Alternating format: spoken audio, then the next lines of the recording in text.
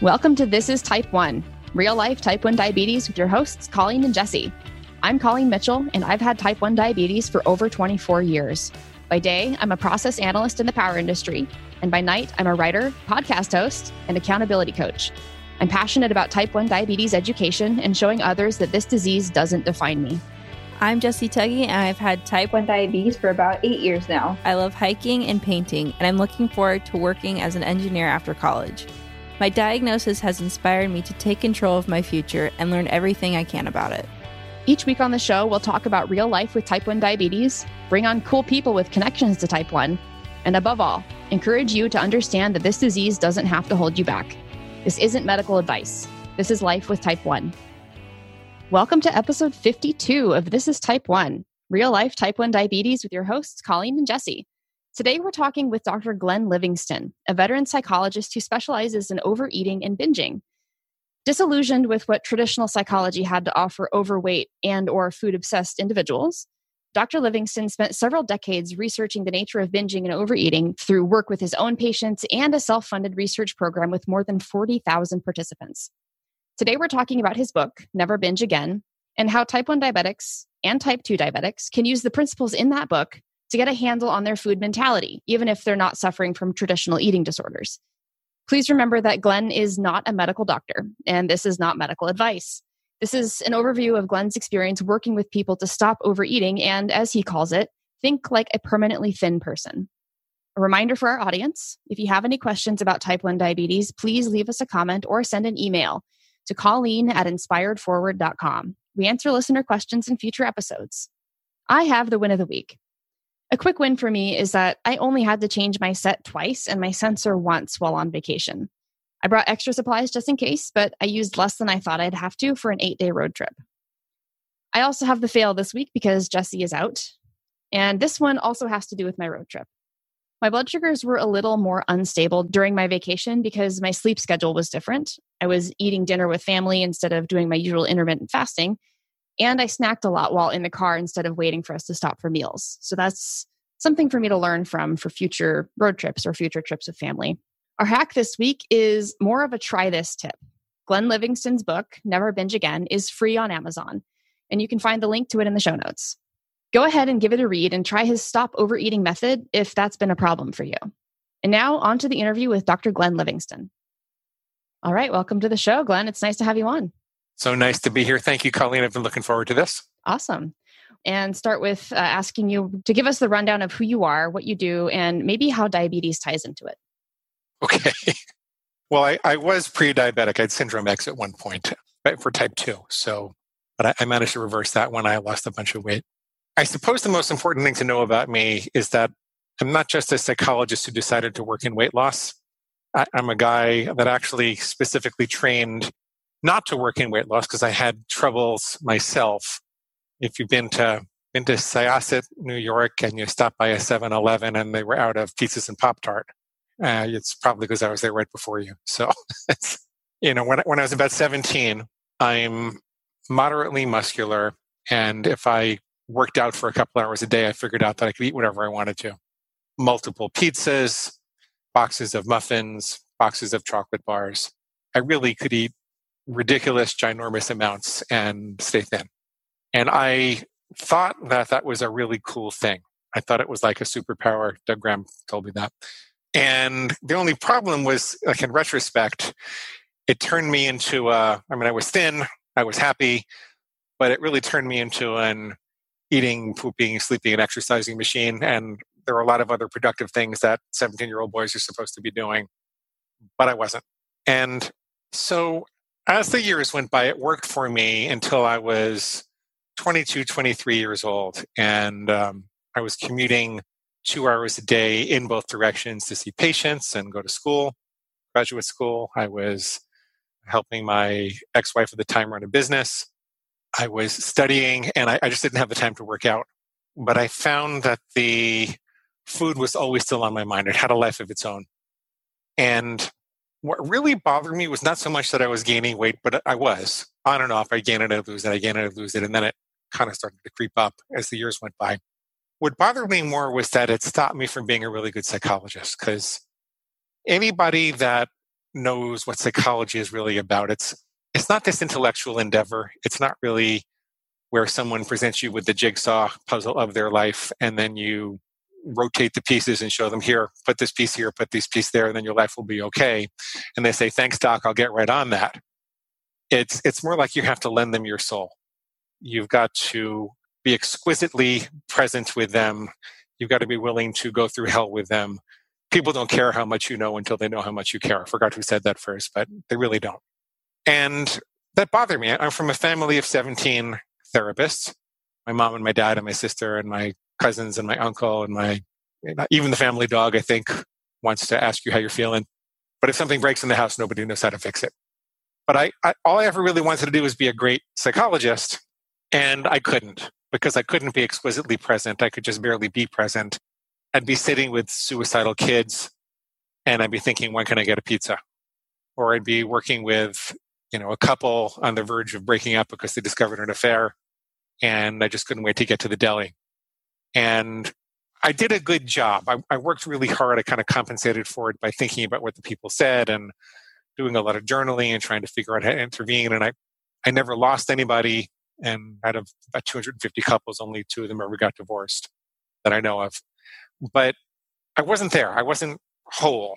And so being from a family of psychologists, I figured the problem must be a psychological one. It must be that there is a hole in my heart, and if I could figure out how to fill the hole in my heart, that I wouldn't have to keep trying to fill the hole in my stomach.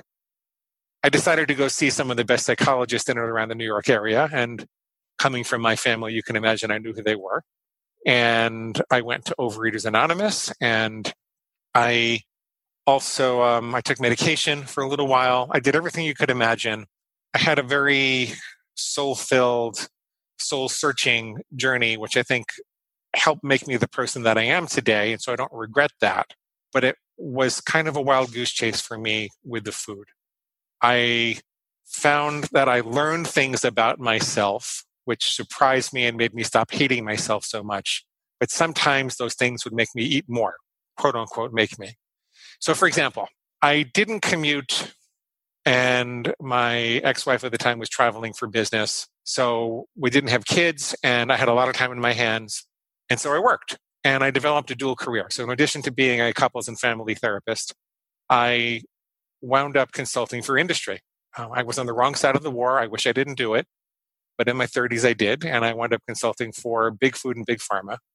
And in the work that I was doing with big food, I was a marketing research consultant, a psychological research consultant. And in the work I was doing with big food, I discovered a couple of things. First of all, I saw that they were spending millions, if not billions of dollars to engineer these hyperpalatable concentrations of starch and sugar and fat and oil and excitotoxins that are all targeted at hitting the bliss point in our lizard brain, hitting those evolutionary buttons without giving us enough nutrition to feel satisfied.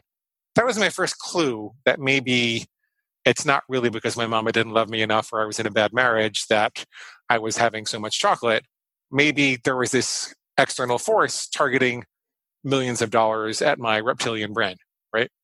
By the way, the reptilian brain doesn't know love. When the reptilian brain looks at something in the environment, it says, do I eat it? Do I mate with it? Or do I kill it? Right? It's the mammalian brain that's kind of lies on top of it and says, wait a minute, before you eat, mate, or kill that thing, what impact is that going to have on my tribe and the people that I love? And then the neocortex says, well, what impact is that going to have? That's the most recently evolved part of the brain. This all works, by the way, if you don't believe in evolution, if you just think God put it there, it's the same thing. The reptilian brain still doesn't know love. The most recently evolved part of the brain says, wait a minute, before you eat, mate, or kill that thing, what about your long-term plans? What about the kind of person you're trying to be in society? What about your contribution? What about your spirituality or your art or your music or, that building that you're working on or that great novel that you're writing? And so I started to get an understanding that maybe I had it backwards. Maybe instead of nurturing this thing, maybe I was going to have to be more like an alpha wolf being challenged for leadership in a pack. And when an alpha wolf is challenged for leadership, it doesn't say, oh my goodness, someone needs a hug, right? It growls and it snarls and it says, get back in line or I'll kill you, right? There's an air of superiority. And if you think about it, we kind of do that with our biological urges already. We all live in a civilized society astride of this animal inside of us that wants to pee right now, or wants to run out and hug someone, wants to smack someone in the face. That we all live with the requirement that we subjugate those impulses to our rational selves, to our more compassionate selves, to our more civilized self. And I started to think, well, maybe this is another case of that. Maybe this biological urge, which is being stimulated by industry. I always say every time we're looking for love at the bottom of a bag or a box or a container, there's some fat cat in a white suit with a mustache that's laughing all the way to the bank, right? Let me tell you the third thing that I discovered that really caused me to flip the paradigm. I was doing all these studies for industry, so I knew how to conduct large studies. And I decided I wanted to do one for myself. I was still convinced that there were some personality variables that were related to what I was overeating, and that I should figure out how to solve that. So I set up this large study on the internet. This was back in like 98 or 99, I think. And for several years, when clicks were cheap, I got 40,000 people to take the study. And what I asked them was, what foods do you have difficulty stopping once you start? And what's bothering you in your life? Where do you feel stressed? Where do you feel happy? I found out that people that struggled with chocolate like me, because I always started with chocolate with my binges, then I progressed to pizza and Pop-Tarts and everything like that. But when people struggled with chocolate, they tended to be lonely or brokenhearted. If they struggled with pretzels or chips or crunchy, salty things, they tended to be more stressed at work. And if they struggled with soft, chewy things like bread and pasta and bagels and pizza, they tended to be stressed at home. And I thought that was really interesting. I thought maybe I'm onto something. So I called up my mom. And my mom is not only a therapist, but she raised me. And I said, Mom, I'm not in a good marriage, and it's no secret that I'm not happy, but why do I run to chocolate when I get lonely or depressed or brokenhearted?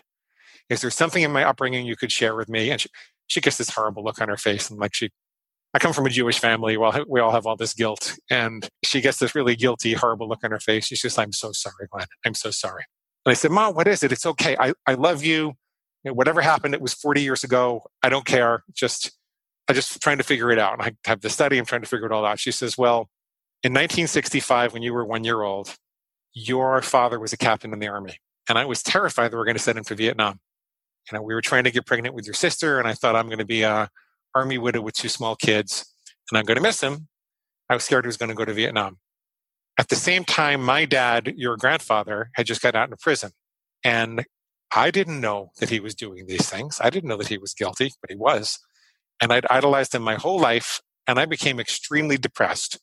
So half the time when you came to me for love or for some healthy food or even just to play, I couldn't give you a hug or some healthy food. I was too busy sitting and staring at the wall, feeling anxious and depressed myself. So I got a big bottle of chocolate Bosco syrup. I'm dating myself with that brand. And I kept it in a refrigerator on the floor. And I'd say, Glenn, go get your Bosco. And you'd go crawling over to the Bosco on the refrigerator, and you'd open up the bottle and you'd suck on the top and you go into a chocolate sugar coma. And then I didn't have to worry about giving you what you needed. And so, Colleen, there it is, right? That's the why. That's how this all started. And if it was like we think about in the movies, if you figured out why at that moment, Mama and I would have a big hug and a big cry, and I would never eat chocolate again, or I'd never struggle with chocolate again. But that's not the way it worked. I mean, we did have a hug. It was a good conversation to have. I learned a lot about her past during that time. I learned a lot about myself. And I started to forgive myself more, which is important. It's an important part of recovery. But I actually wound up eating more chocolate and binging more after that. And the reason is kind of embarrassing, but it's a big part of what led me to a solution. The reason is there was this voice in my head. I'm not schizophrenic, but just a set of words in my head that went something like this. You know what, Glenn, you're right. Our mama didn't love us enough, and she left a great big chocolate-sized hole in your heart. And until you can get out of this marriage and find the love of your life, you're going to have to just keep on binging on chocolate. Let's go get more right now. Yippee, yippee, let's get it. And so at that point, when I realized that's what was happening, I said, now, wait a minute. Maybe trying to fill the hole in my heart is not really what's going to do it. Maybe nurturing my inner wounded child back to health is not what's going to do it. And I was putting it together with the consulting I was doing for these big companies and the other studies that I'd read, and the fact that the reptilian brain doesn't know love in the first place. And the reptilian brain is the seed of feast and famine, by the way. So that's the response that gets us all to overeat. That's the response that says just hand over the chocolate and nobody gets hurt. That throws all of your best laid plans out the door. And I said to myself, if an emotion is the fire, right? Let's say you have a roaring fire in a well-contained fireplace. That's okay. In fact, that might even be an asset.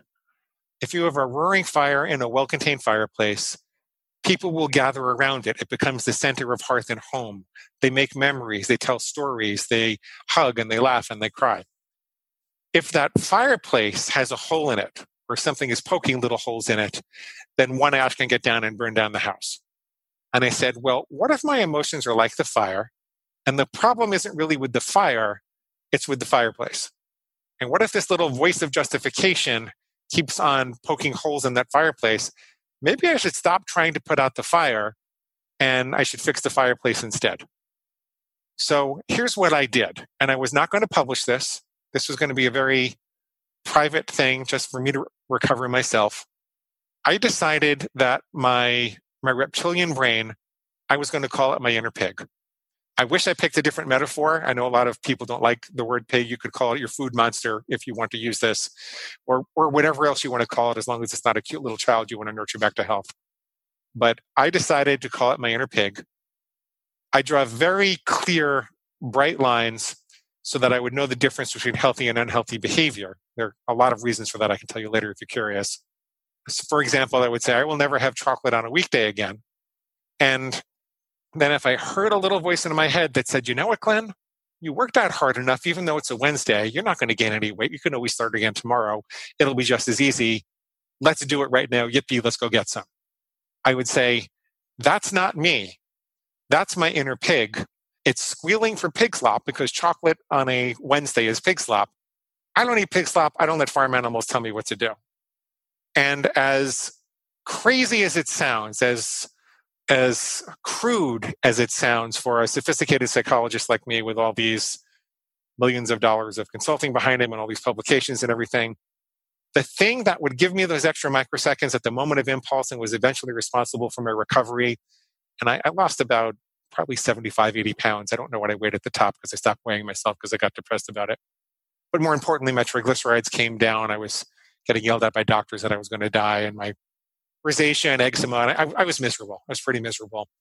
And I lost the weight, not immediately. It wasn't a miracle, but it would wake me up. And what disappeared was this sense of powerlessness and confusion.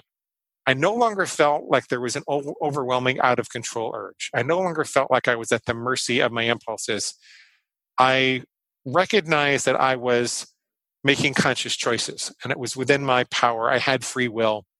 And then something interesting happened. I decided that I'm making the rules in the first place, right? Why am I breaking my own rules? Why don't I just make rules that I'd be willing to stick with? And so I started to make simpler rules. And at first I wasn't really losing weight from them, but I could comply. And I know now that the benefit of that was that I set a low enough bar that I could start to move my critical food decisions from my impulses and emotions to my intellect. I know now that that was the mechanism of change. And that's what I did. And slowly but surely, I started weighing myself again and making adjustments to, accomplish the weight loss that I wanted to accomplish. And I'm not a skinny guy, but I hover around 200, 205 most of the time now, and I was up towards 280. And it was I know it sounds really harsh and crazy, but it worked. And for about 8 years, I kept the journal, me versus my inner pig, all the crazy things my inner pig would say and why it was wrong. For example, when the inner pig says it would be just as easy to start tomorrow, well, it turns out that by the principles of neuroplasticity, because in neurology, what wires together, if you have a craving and then you indulge it, it's going to be stronger tomorrow. So every craving is an opportunity for self-love or self-harm. It's either going to be stronger or weaker tomorrow. Thank God you have the craving, you can make it weak tomorrow. I would keep a journal about why the pig was wrong, why everything that it said it was wrong. You failed so many times before, you can't possibly hope to succeed now. Yippee, let's just go binge. You might as well just binge. Well, turns out the research on permanent weight loss suggests that the primary differential between people who lose weight and keep it off for 5 years versus those that lose weight and gain it back is how many attempts they've had behind them. So it seems that the path to permanent success involves a multitude of failures. So the fact that I failed so many times before is more predictive of the possibility of me succeeding than the possibility of me failing this time. And so I kept this journal. It got better and better. As I was getting divorced in 2015, I was a minor partner in a publishing company, and they wanted to do some marketing experiments with their own books so they could attract better offers. And the CEO called me and said, could you write a book? And it was perfect timing because I was getting divorced and I had this 8 years of journals in my archives. And I said, well, I have this crazy thing that I used to lose weight. Should I turn it into a book? And he says, send it to me. So I take a month and I turn the journal into a book and I send it to him. He calls me back 2 weeks later and he says, Glenn, I don't eat donuts. Donuts are pig slop. I don't let farm animals tell me what to do. And he's proceeded to lose almost 100 pounds now. But in the interim, we published the book and we did some experiments, and that just got it off the ground. I had no idea it was going to cause this viral swell, and I was going to wind up with almost 1 million readers, and I was going to be this crazy doctor that goes around and says, I don't eat pig slop. I don't let farm animals tell me what to do. I've got a pig inside me, and maybe you do too. And that's what happened. I had to close down my other businesses, and so I put my full energies into this. And it's the most meaningful thing I've ever done. It turns out that it helps a lot of other people. And there are a lot of nuances and things like that, but I pinch myself every day. I can't believe that I'm doing what I'm doing. And that's my story. I work mostly with binge eaters and overeaters and people who have difficulty stopping where they want to stop, people that eat beyond their own best judgment. And just for our listeners, the name of the book is called Never Binge Again, and it's free on Amazon.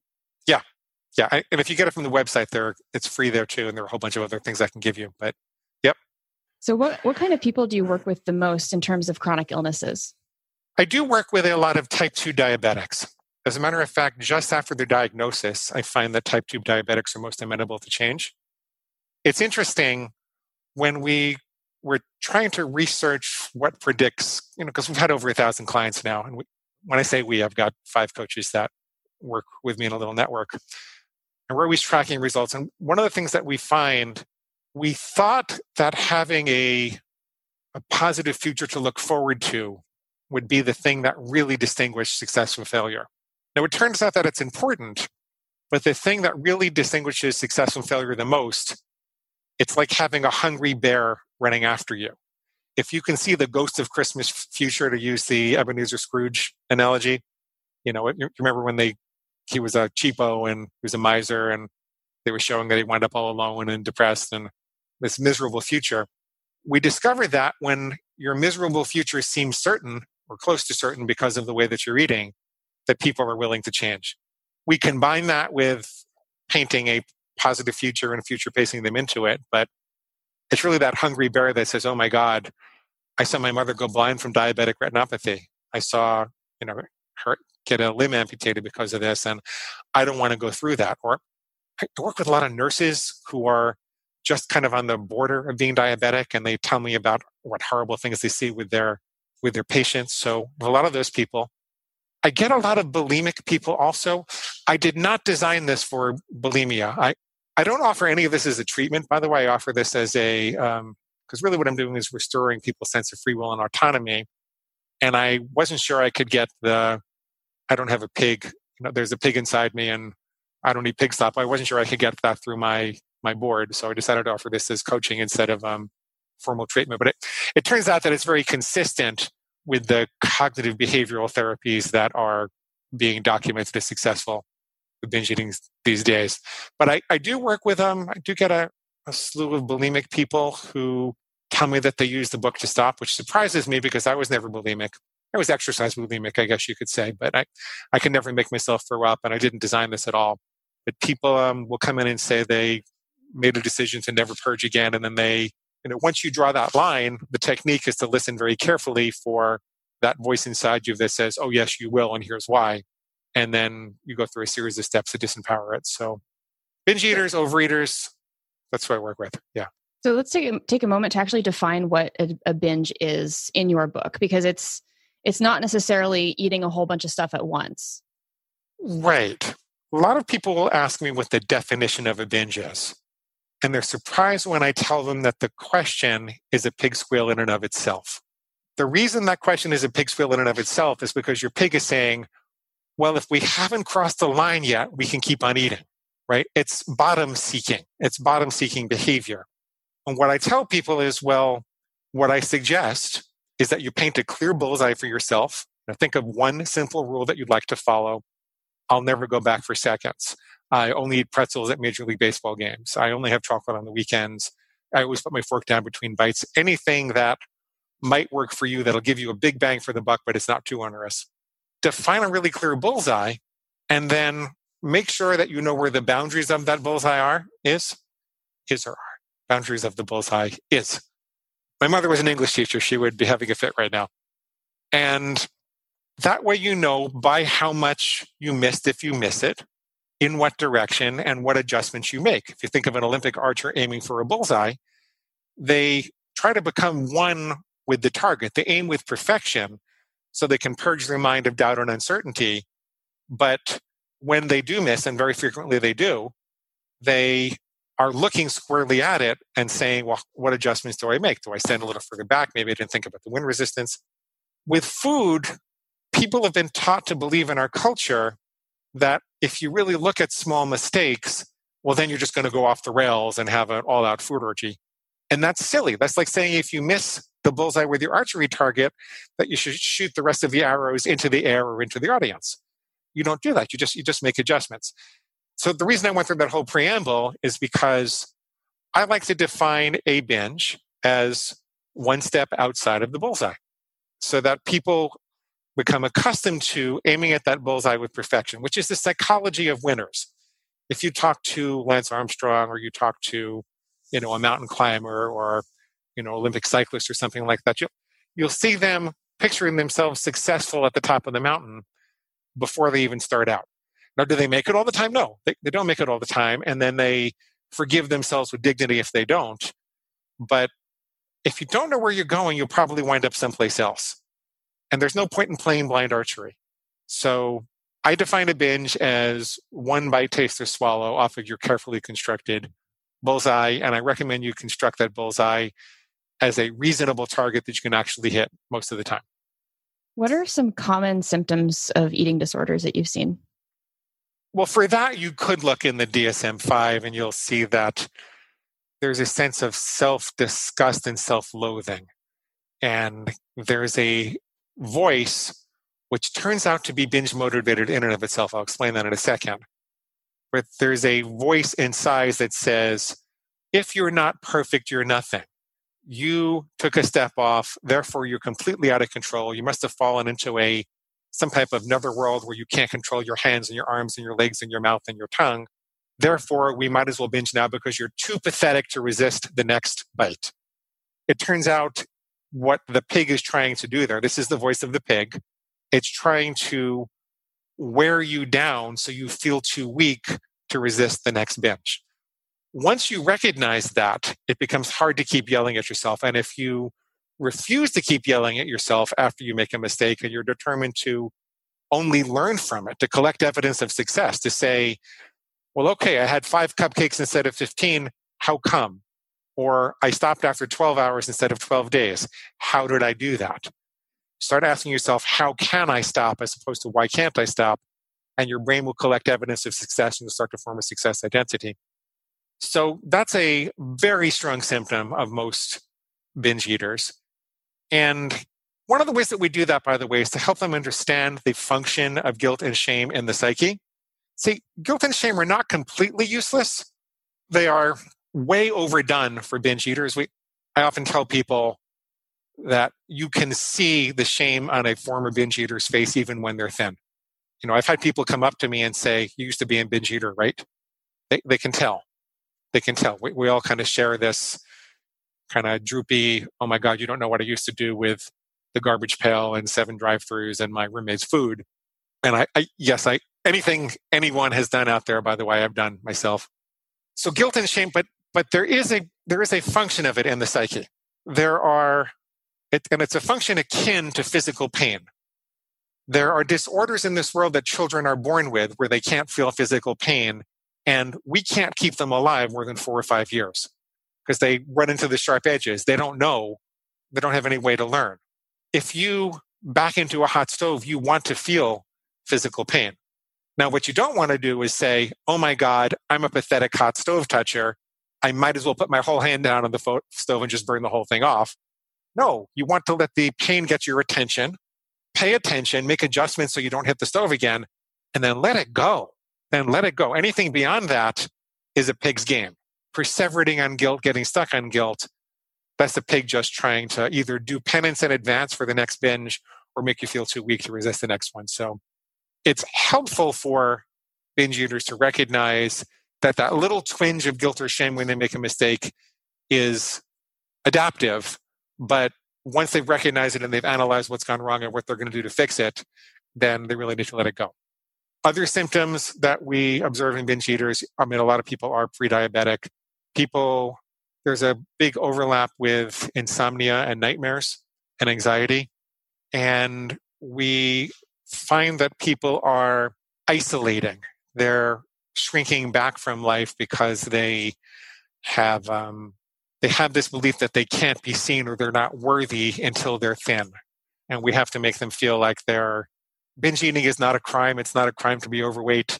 You're lovable just like you are. And the sooner that you get back to real life and stop worrying about what your friends are going to say and treat yourself like you are lovable, the sooner you're going to be able to get on with your recovery. So those are the kind of things that we observe in binge eaters.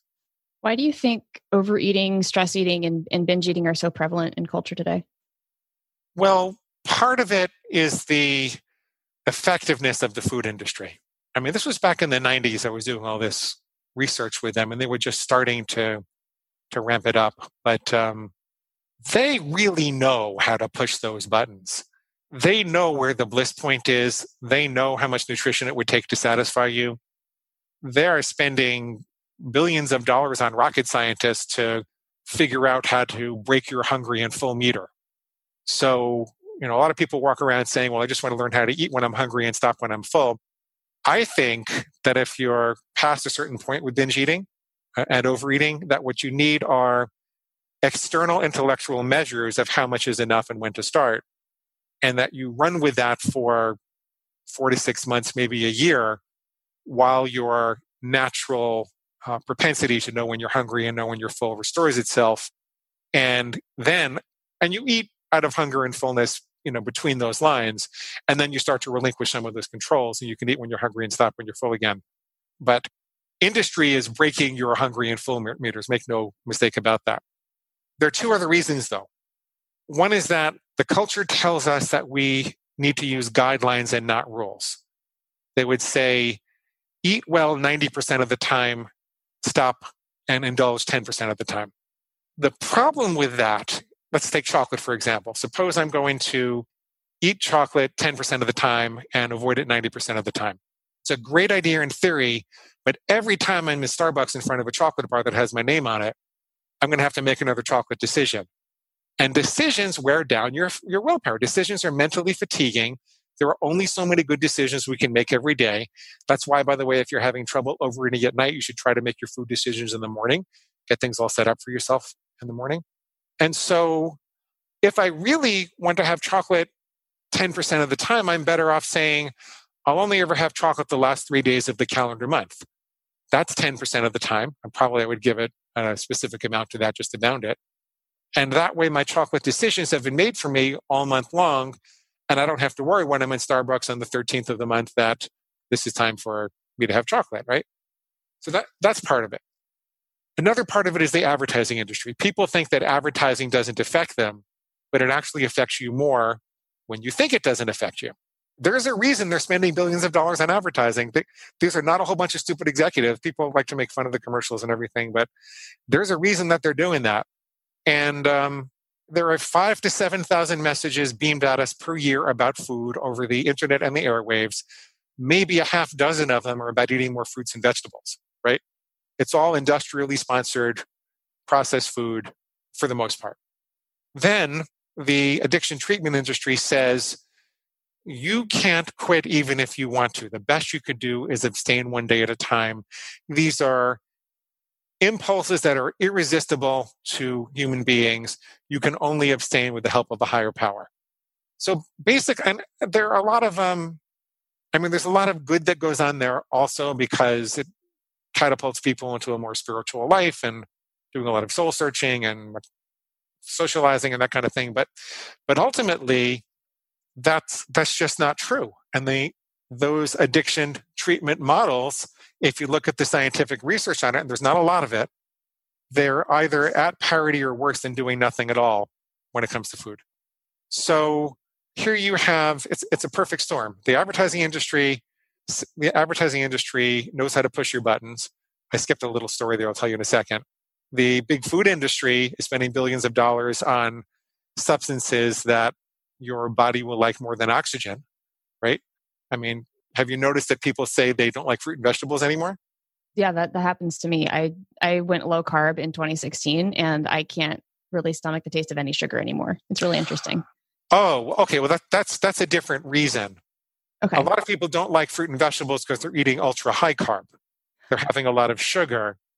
And because that's an unnatural, super concentrated stimulus, your brain and your pleasure system downregulate to only respond to super concentrated stimuli and not to the natural fruits in an apple or something like that. So it's not strong enough to get that hit. Yeah. So, all of this is going on, and it's just a perfect storm for overeating. It's a perfect storm for breaking your hunger and full meter. It's a perfect storm for, and then you combine that with the economic and social pressures these days especially during the pandemic, to eat what everybody else is eating. And you would think that it's hopeless, but it's really not, because it's kind of like The Matrix. You ever see that movie? That was the coolest movie that I didn't understand, by the way. Some comedian said that, I forget who. And when you really know what's going on, you realize that with just some forethought and determination and some cognitive work, you can define who you want to be in specific situations, and you can stop relegating these decisions to the big companies and the restaurants and just a happenstance. So you can say, I will only ever have 2 pieces of bread in a restaurant once per calendar week. And then you figured out the kind of person that you want to be around bread and restaurants, right? And then when you have those crystal clear definitions, suddenly the voice of your pig or your food monster becomes very clear, because it's any thought, feeling, or impulse that suggests you're going to break that rule ever. And so then suddenly you are more aware of these previously unconscious impulses that people will say they find themselves. My mom used to say she had a bunch of Oreo cookie crumbs on her pillow when she woke up in the morning. She can't remember doing it. But we work with these high levels of very discrete lines and very clear awareness so that you have a defense against that. And, then we start to disempower things, which is what I did in that journal for 8 years. All the different things that your pig says as a reason to break the rule, you start to disempower that, and you get where you want to go. So, yeah, it's a perfect storm. It's a hard society that we live in. So let's say you've created a plan for yourself, a food plan or food protocol. What if you forget your plan? Well, when you get married, I see you're wearing a wedding ring. Did your husband say to you, honey, I'm pretty sure that I can be faithful to you, but what if I forget? I'd be really worried if he said that. That's not a guy you would marry, right? No. You can make a plan to remember, or you can make a plan to forget. And a food plan is a plan to remember. Now, we do, as a practical matter, people do forget and do something unconsciously. They do. Also, things happen where people aren't aware of what is in the food that they're eating. For example, I eventually evolved to say I'll never eat chocolate again. And once I was at a Mexican restaurant and I had a meal, and I felt a little too happy after the meal. And so I asked the waiter what was in the dish, and apparently in some Mexican dishes, they put some chocolate in there. And I didn't consider myself to have broken my food plan at that point because I consider there to be a consciously and purposely clause before every rule. So if I say I'll never have chocolate again, what I'm really saying is I will never consciously and purposely have chocolate again. Now, if at that point I said to the waiter, okay, bring me some more, then I would be consciously breaking the rule. But, if I made a genuine mistake and I didn't know, then I forgive myself and move on. Even if I had broken the plan, it would be silly to think that I should just keep breaking it for the rest of the day. It's kind of like if you chip a tooth, you don't go get a hammer to bang the rest of them out. If you run a red light, you don't go running the rest of the red lights in town. That's interesting that you felt happier after having the chocolate, even though you didn't know the chocolate was in there. Yeah, well, there's a very distinct high that's associated with chocolate that I recognized. Yeah, and I don't know another. I suppose if I had 3 cups of coffee, it would be similar, but I think it's the combination with the theobromine and the caffeine and some of the other chemicals in chocolate. I recognize it very, very clearly. Still to this day, if I had something like that, I would recognize it. So if somebody does consciously, and what was the other word you used? Consciously and purposely. And purposely. So if somebody does consciously and purposely go off their plan, how would they stop beating themselves up afterwards? We call that a conscious pig party, and it happens all the time. People do that. And I can't take that away from you, because if I took that away from you, I'd be taking away your free will. But if you have a conscious pig party, what you want to do is take a breath and step back and ask yourself, would you like to stop? What is it that your will is? What do you really want to do? And the pig will say that you can't and you're pathetic and all that kind of thing. And then you reconstruct what happened. Look at the hour or so before you made that decision. What did the pig say? Were you taking care of yourself? We find that conscious pig parties usually come during a day, in particular, where people let their blood sugar get too low. They didn't eat enough. They were overtired. There were too many decisions impending upon them. Who's going to take the kids to soccer practice? How am I going to get this report done? When are we going to have this meeting? Get stuck in traffic. And so you want to start to build the muscle of preparing for those types of events. And you also want to build in some additional self-care during the day. Even 5 or 10 minutes to just take a break and walk outside and take a breath can make a difference. The question, and really the thing that distinguishes success from failure in our program, in addition to the Ghost of Christmas Future, is not whether people make a mistake, but whether they're determined to learn from every mistake that they make. And so if you ask the question, what have I learned from this?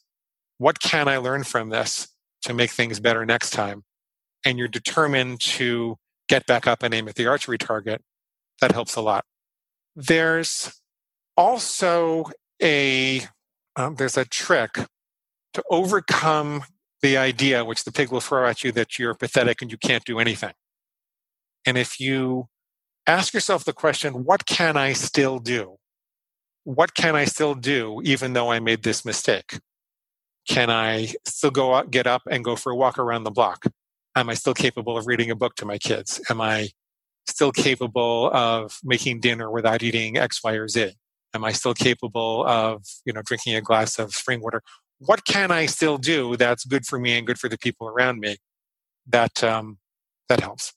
Another thing, believe it or not, that helps if it's not medically contraindicated for your diet is take about a half pound of leafy green vegetables, put them in a blender with some water, and drink them down kind of quickly like medicine. Here's why I think that works. I think that when people binge, it's usually on some type of industrial food, which could include pasta or pizza or things that we didn't eat on the savannah. And in a way, your natural survival drive has been hijacked at that time. It's a biological error. My body thinks that potato chips are the nutrition that I need, as opposed to, whole fruit and vegetables or lean protein or whatever your dietary philosophy suggests. My approach is diet agnostic, by the way. We work with people on all different types of, high carb, low carb, whatever you're eating. And when you present the body with greens, which are one of the only foods that seems to be universally accepted across different dietary philosophies. If you present your body with enough greens and chlorophyll, you're saying to your survival drive, this is where the good stuff is. And you will find that you almost immediately stop obsessing about, well, could I get away with one more dish? One last box of mac and cheese, or one last donut or pretzel, or whatever it is. And then you collect evidence of success, like we talked about. What went better than last time? And you think of it like a muscle that you're building. So people get in trouble because for some reason, after a mistake, they adopt a perfectionistic attitude and think that if they're not perfect, then they're nothing, and therefore they might as well binge. But they refuse to adopt a perfectionistic attitude when they're striving towards the goal. They'll just say, well, progress, not perfection. I'll do the best I can, which mostly means I'll try for a little while until I don't feel like it anymore. So, it all has to do with analyzing what went wrong, and do you need to readjust the target, and how do you take care of yourself better, and what are you going to do about it? And if you keep falling down, keep getting up until you stay up. Fall down 7 times, get up 8. That's how you recover. The name of the game is staying in the game until you win the game. The name of the game is staying in the game until you win the game. What are some examples of rules that you've seen your type 2 diabetic patients have really good success with, and maybe some type 1 diabetics? I find that people usually know. There is a guy he didn't work with me directly, worked with one of the coaches, he was a trucker, and I think he was developing diabetes, and he had to lose some weight.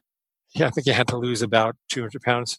And he said he's on the road all the time. He can't give up fast food. So the coach said, well, what could you do? And he said, well, I could not go back for seconds. I'll never go back for seconds. So he proceeded to lose 150 pounds, starting with, I'll never go back for seconds. That usually, when you get a simple rule like that, usually builds some momentum, and then people want to do more. One of the things that we've learned is that the pig will try to set the bar too high and have you be really, really, really, really, really good and try to lose the weight quickly, and then people bounce back the other way. So we try to start people with a really low bar that works. So other rules that might work for a diabetic. Sometimes it's sugar, flour, and alcohol. Sometimes if people are willing to do a 30-day experiment without sugar, flour, and alcohol, first of all, their blood sugar and their insulin levels start to normalize pretty quickly, and the doctors are happier with them within a month. They usually see a difference within a month. But secondly, they don't realize that sugar, flour, and alcohol create the cravings for themselves. Their pig is telling them there's no way you could give that up for 30 days, but they don't realize that they're not going to be tortured forever because those substances are actually creating the craving by themselves. The first 100 hours is the hardest. You might just be 100 hours from freedom. What would you tell those people who are not willing to even give up the sugar? I might ask them if they'd be willing to moderate it, but I ask people what they would be willing to do. And sometimes people need to fail a couple of times before they're willing to consider letting something go. And then they always tell me how much easier it was than they thought it was going to be, and how grateful they are that they actually did give it up. But I tried 12 ways to Sunday to keep eating chocolate. I'll only ever have it after a 2-hour workout. I'll only have it on the weekends. I'll only have it when I'm out to dinner with someone I love. I'll only have it when I'm at a sporting event. I'll only have it after I've done a 12-mile hike. And eventually I said, you know what, Glenn, you just can't have chocolate. Life would be a lot easier without chocolate. So I have a lot of compassion and empathy for people's journeys. And I'm not here to take away people's freedom. I'm not here to tell them what to eat. This whole thing worked for me because I realized nobody was telling me what to do. So let people do what they want to do. And I encourage them to seek more information. We have groups and forums where they hear other people talking about it. And sometimes the vicarious experience of seeing other people go through it gives people the courage to do it. It's also really helpful if you understand that you want to correct the biological error. So when my body said, hand over the chocolate and nobody gets hurt, I learned in part it was because I needed energy at that time. And I eventually came to the conclusion, I experimented with all kinds of different things. I eventually came to the conclusion that if I had a banana kale smoothie, like a head of kale juiced and about 6 bananas, and I'm not sure if diabetic people would be able to do that, but for me, that removed the craving. I didn't get high the same way I would get high by eating 6 chocolate bars, but it's like scratching an itch.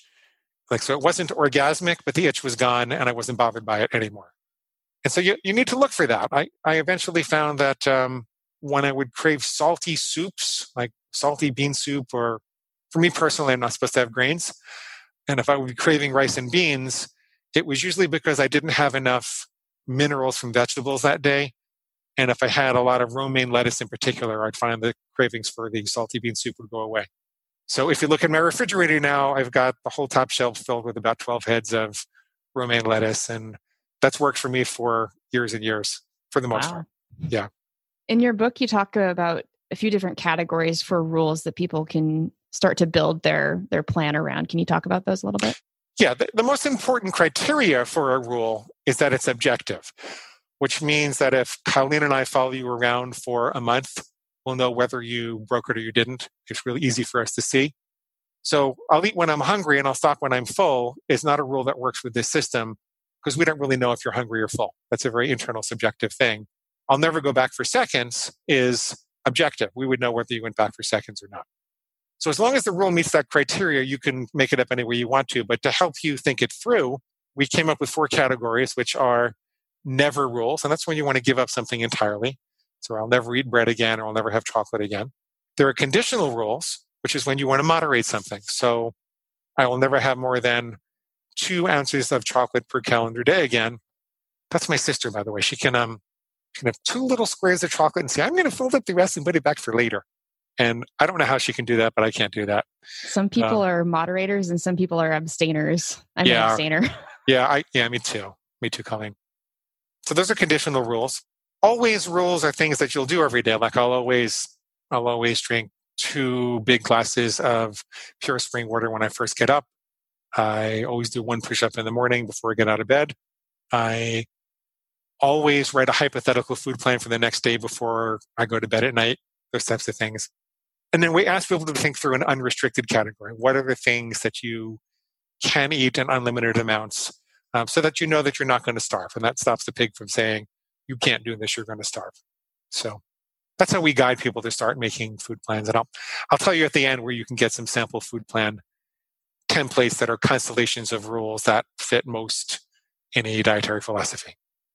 How should people deal with social situations or things like holidays and traveling and places where they feel like they can't actually follow their plans? Well, first of all, planning makes all the difference. So some people have one set of food rules for their everyday life and another set of food rules for when they're traveling. So maybe some people will allow 1 flour dish every other day or something when they're traveling. And I find that about 2/3 of my clients can do that and about 1/3 can't. Like you're saying, there are moderators and abstainers. I can't have chocolate when I'm traveling. I can't have chocolate, when I'm 90 years old and on my deathbed. I just can't have chocolate. It's just not for me. But a lot of people can. And if you make your decisions beforehand, then you're not succumbing to temptation. Restaurants in particular are very tempting. The whole thing is to set up to seduce your pig. So if you look online beforehand and you enter exactly what you're going to eat into one of those trackers or you just write it down, then your decisions are made. You're not subject to the social influences and the tempting smells and the decisions that you'd have to make at the spur of the moment when everything is aligned against you. So that helps a lot to be able to use conditional rules in different situations and plan and decide beforehand. The social situation requires a little more explanation because there are social factors that press for people to all eat the same thing in a group. It's not just taste and convenience, not just that people want permission to eat what they're going to eat and they would feel better if you had what they did because of that. That's true. They don't want to feel guilty about what they're eating. But there are elements that are woven into the fabric of society that work better when people eat the same thing. So if you think about warring tribes breaking bread to reassure each other that they're not there to rape and pillage, but to become allies and forge bonds, that's one of them. If you think about the idea that, it's only since the Industrial Revolution that we live in a time of plenty with food. Most of our evolution, food was not really that plentiful. And, there would be a catch or a harvest. And if you didn't eat what was available, you risked getting too ill or too weak to help the rest of the tribe with all the labor that was required. And maybe they were going to have to take care of you. And so I don't think back in the day, I don't think in the caveman days that it was like, oh, fag not feel like eating mammoth today. I think Vilma would say, fag eat mammoth or mammoth die. Like, I don't think it was a matter of individual taste. I think it was more like, step out of line or I'll kill you. You're going to eat what's available, and that's it. And there are, when armies had to cover progressively larger swaths of territory and supply their troops over hundreds of miles, you couldn't carry fruits and vegetables or meats with you to feed those troops. So we had to come up with more condensed sources of things. And that had to be okay. So it became part of the culture that was okay, or you'd be threatening the integrity of the culture. So the bottom line is that when you refuse to eat what everybody else is eating, there's an anxiety, an underlying, I think, instinctual anxiety that arises in them that this is a threat to the tribe and they have to bring you back in line. So one of the things that you can do is focus on other things that you can do to signal that you're there in peace to reintegrate with the tribe and that the fabric of the tribe is okay. My favorite is called the alternative love gift technique. And when mom comes up to me when I walk into a Christmas dinner and she comes running up to me with a piece of my favorite chocolate pie, what I don't do is say, Mom, I don't eat that anymore. It's not healthy. My doctor says it'll raise my triglycerides. You don't want me to die, do you? I don't do that, because what she's doing is trying to love me back into the tribe in the way that she knows how. So I'll say something like, you know what, Mom, I ate a little too much at lunch. Do you happen to have any peppermint tea to settle my stomach? I'm giving her another way, something else she can give me to love back into the tribe. Or, Mom, I'm really cold. Does maybe Michael, her husband, has a sweater I could wear?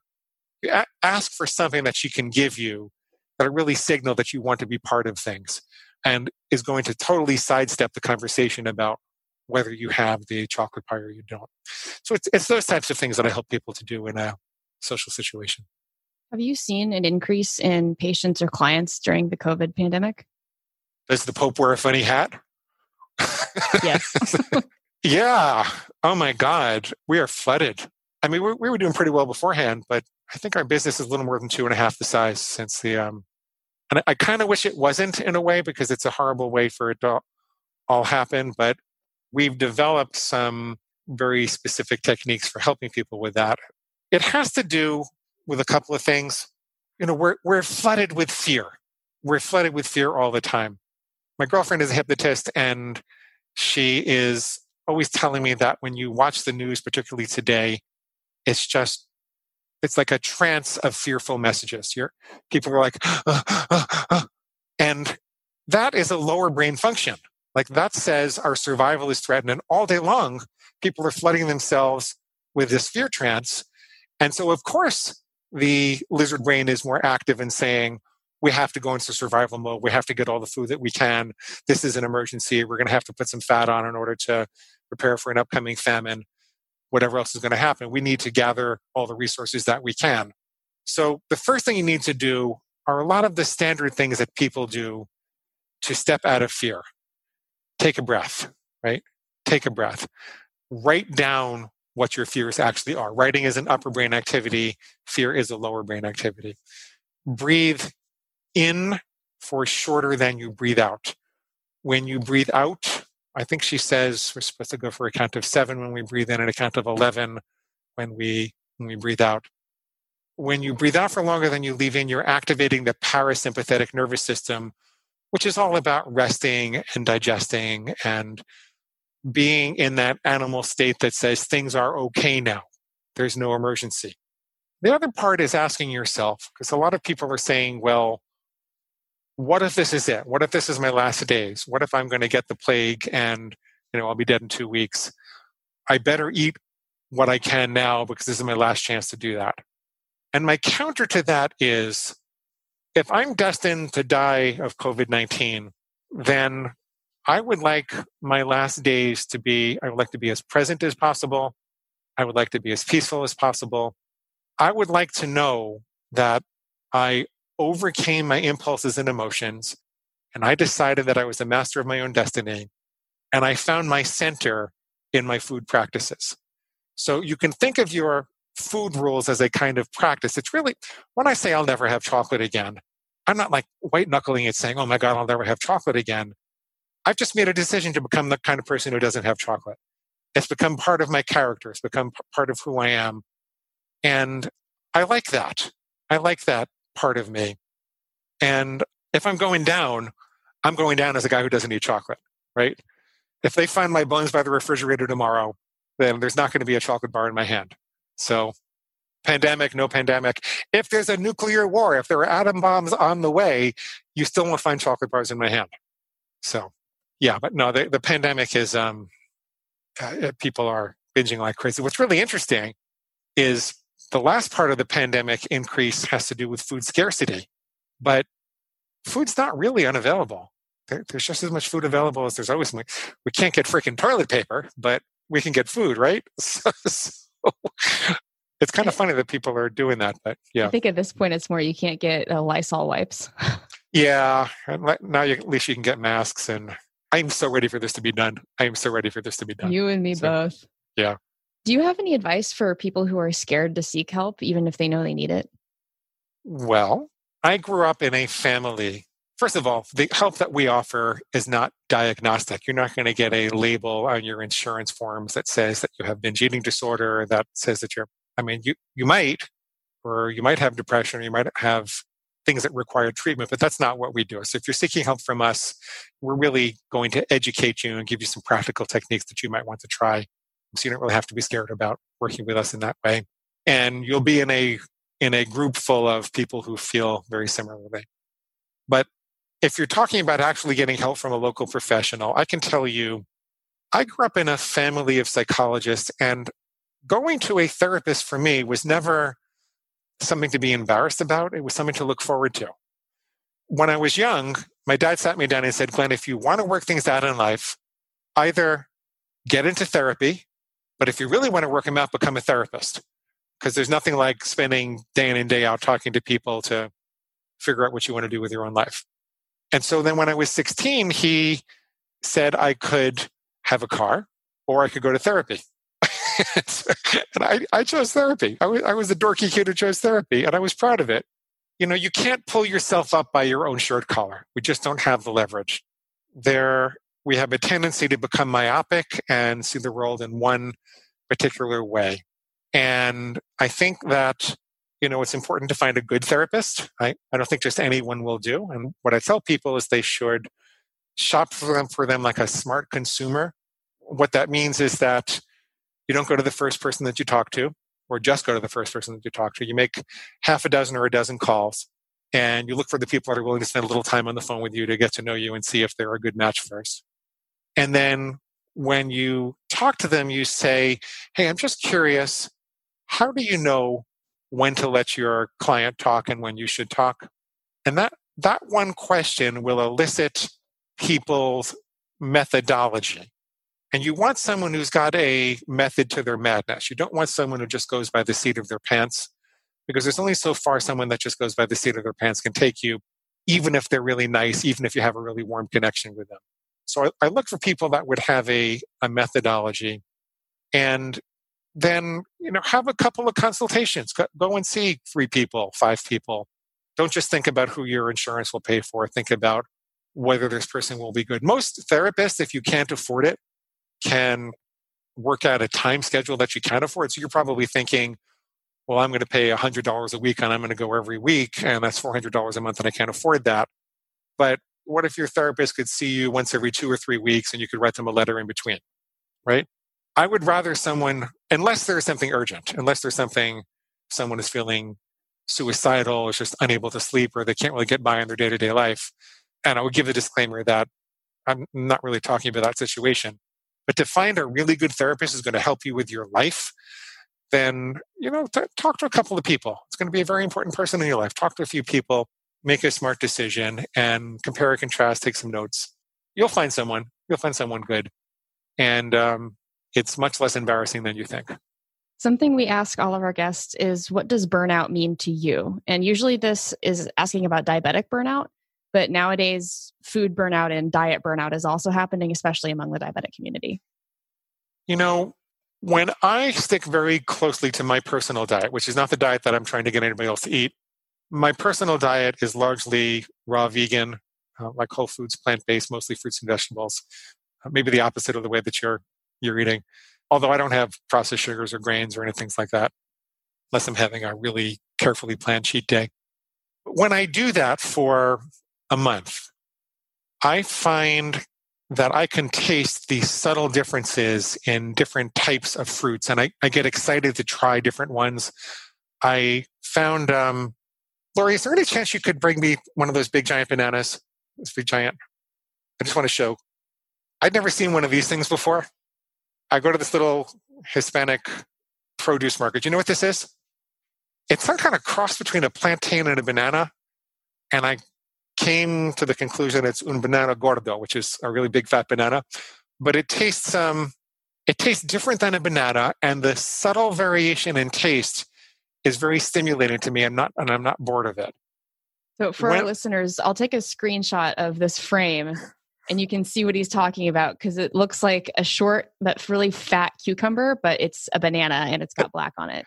It's like a combination between a banana and a plantain. I think it comes from Hawaii. But I'm always interested in trying new fruits. I found something called mame sapote, which tastes a little bit like a sweet potato. I'd never had that before.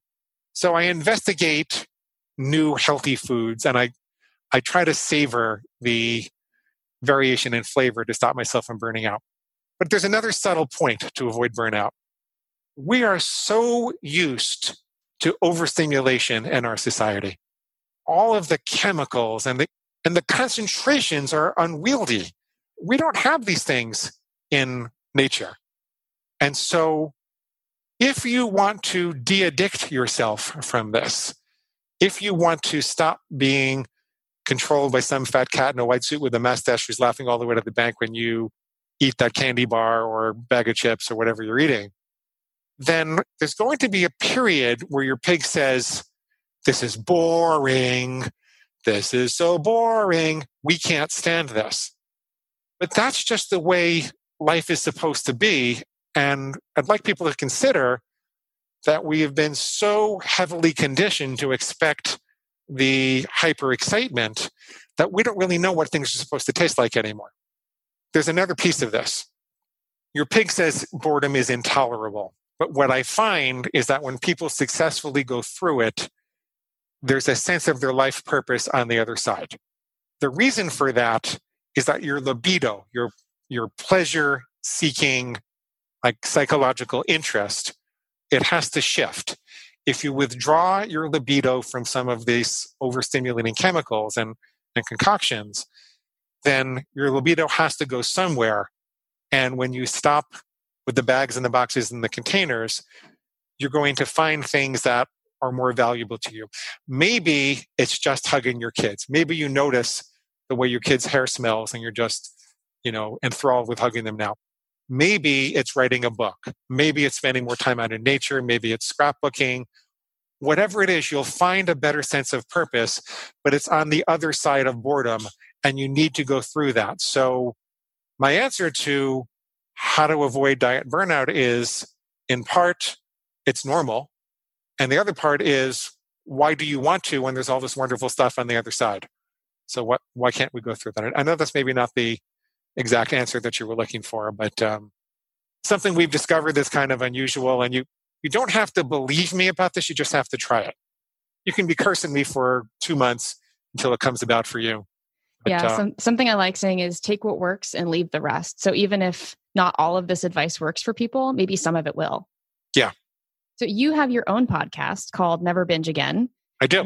What do you talk about the most on that podcast, and what is your core message for the people who listen to it? The core message, it's a combination of my two favorite quotes, actually. One is by Jim Rohn, who says, a life of discipline is better than a life of regret. People are usually afraid of discipline because they think that it takes away their freedom. But I don't think people realize that discipline provides freedom. When I practice all of my skills as a jazz musician, I then became able to express my soul freely because my fingers know where the structure of music is, and I can vary from that if I want to express myself, but I can come back to it so that the ear recognizes the structure and it sounds like music as opposed to noise. When I get in my car and I turn the wheel 30 degrees to the right, my steering wheel, the discipline of the engineers makes the wheels of the car turn 30 degrees to the right.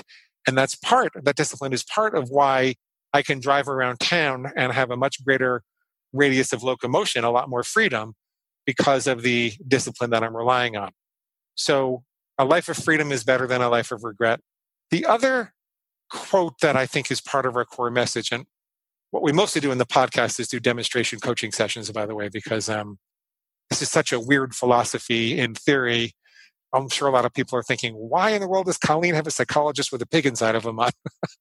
It sounds really harsh, but it's actually very compassionate, life-giving thing. Yeah, it gives a name to just the natural urges to eat outside of your plan. And so sometimes, I guess, for people who have that kind of external naming convention for an urge, it's easier to deal with. Yeah, exactly. The other quote that kind of combines with the philosophy is that you can have anything you want, but you can't have everything you want. Peter McWilliams said that in the 80s. He's not really that popular, but you can have anything you want, but you can't have everything you want. And I think that largely is true with food. There are some things that some people need to avoid, but I want to be able to hike to the top of a tall mountain and spend hours there feeling like I own the landscape. I can't do that if I'm 80 pounds heavier. Or I can, but it's miserable, right? So I could have chocolate bars all the time, or I could get to the top of the mountain. I could have anything I want, but I can't have everything I want. And I think people, they spend so much time trying. I think part of the overeating mentality is that, I have to have everything that I want. Well, what do you really want, and what are you willing to sacrifice to get it? And what discipline do you want to add to your life to be able to do that? So that's the core message. The other part of the message is that it's easier than you think. You don't have to solve your deepest psychological problems to stop overeating. You just have to adopt some practical measures, commit to working on them, commit to getting up when you make mistakes. And is it good to work on your psychology? Absolutely. I'm still a psychologist. I still love to talk about the relationship of food to early memories and things like that. It's very interesting, but I think it's a diversion which is not necessary, or rather, I think people need to know that it's not necessary to solve all your psychological problems in order to stop binging. Work on them in tandem. That's fine. You'll be a happier person if you solve your psychological problems, but you don't have to solve them to stop binging. One of the things I like to say is that all you need to do to never binge again is never binge again. Sounds simple, but some people might think it's hard.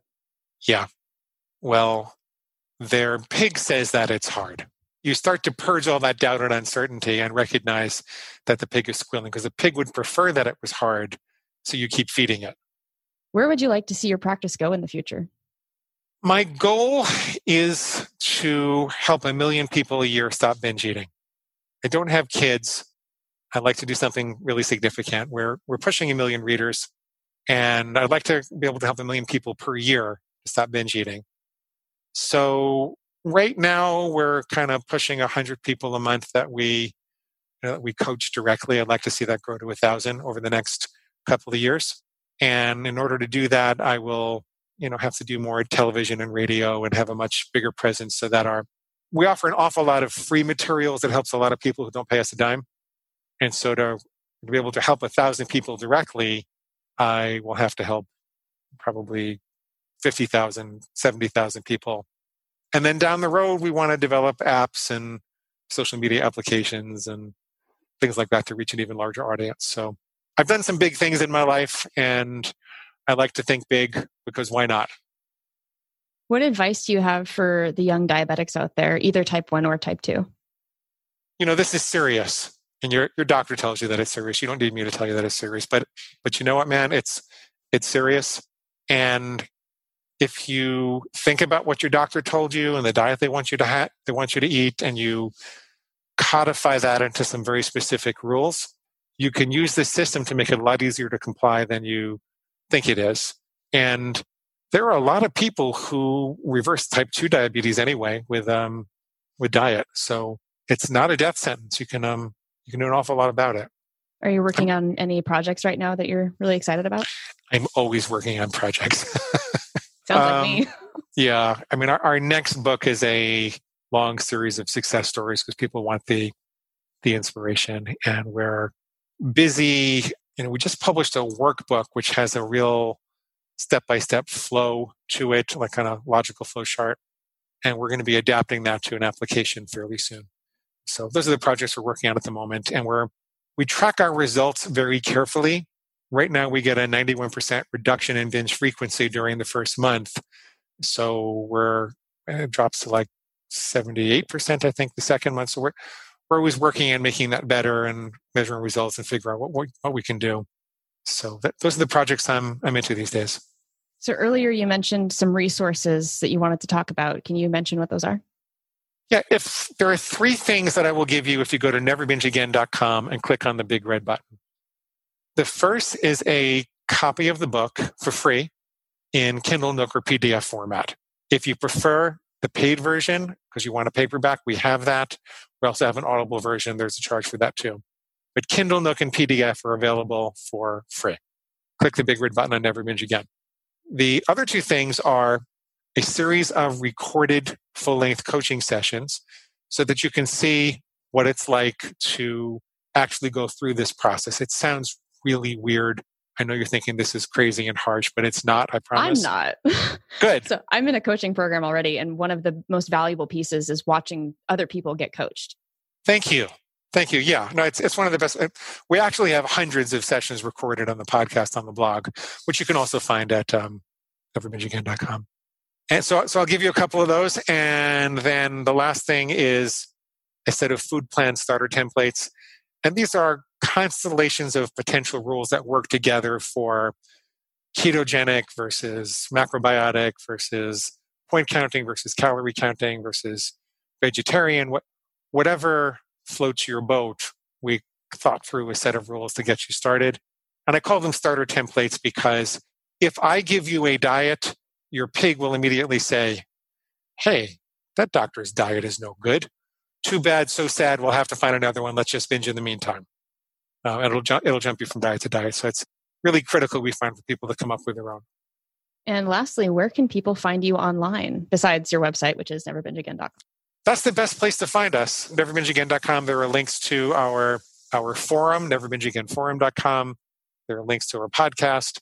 But really, if you go through the reader's bonus list, you'll get to everything that you need, including the coaching programs and other books that we've written. Neverbingeagain.com. Click the big red button. Thank you so much for asking. Thank you for coming on to talk. It's been a really, really interesting conversation. I learned a lot. Thank you, dear. We have another review shout out section today. This review was left on iTunes for us. I'm the parent of a child with type 1, and I find this podcast so informative. They cover a great variety of topics that are extremely relevant to people with type 1 and their families, and it helps to raise awareness about all the aspects of the disease that no one would know about unless they or a loved one is affected by T1D. It is inspiring listening to the hosts who don't let type 1 hold them back. They also feature interesting guests with connections to type 1. Thank you for the review. The name on it is BBGHIJ. Thank you, BB. Our question for you this week is, do you struggle with overeating or binging, as Dr. Livingston defines it? What food plan rules have you implemented that work for you? Share them in the comments. That is it for this episode of This is Type 1. Thanks so much to Dr. Glenn Livingston for coming on as a guest to the show. Remember, you can find Glenn at neverbingeagain.com, and you can find links to all of his other resources right there. You can find the show notes at inspiredforward.com/episode 52. That's the number 52. And if you have an idea for an upcoming episode, please leave us a comment or send an email. You can get straight to our podcast page by going to thisistype1.com. Our music is by Joseph McDade.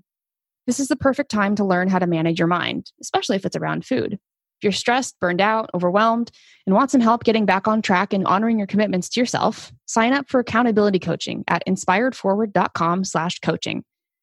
I'm on all social media as @inspiredforward, and our email is colleen@inspiredforward.com. Jesse's on Instagram as @JJ_Crystal KAT. Please feel free to send her questions or comments you have about type 1 or about the show. Thank you so much for listening. If you like this episode, please share it with your friends, your family, and leave us a review on Apple Podcasts, since that helps other people find us. Be sure to listen next week when we expand on college topics as we discuss how to manage your diabetes while in college. This is a deeper dive into some of the things we covered in episode 50. Remember, you control your diabetes. It doesn't control you.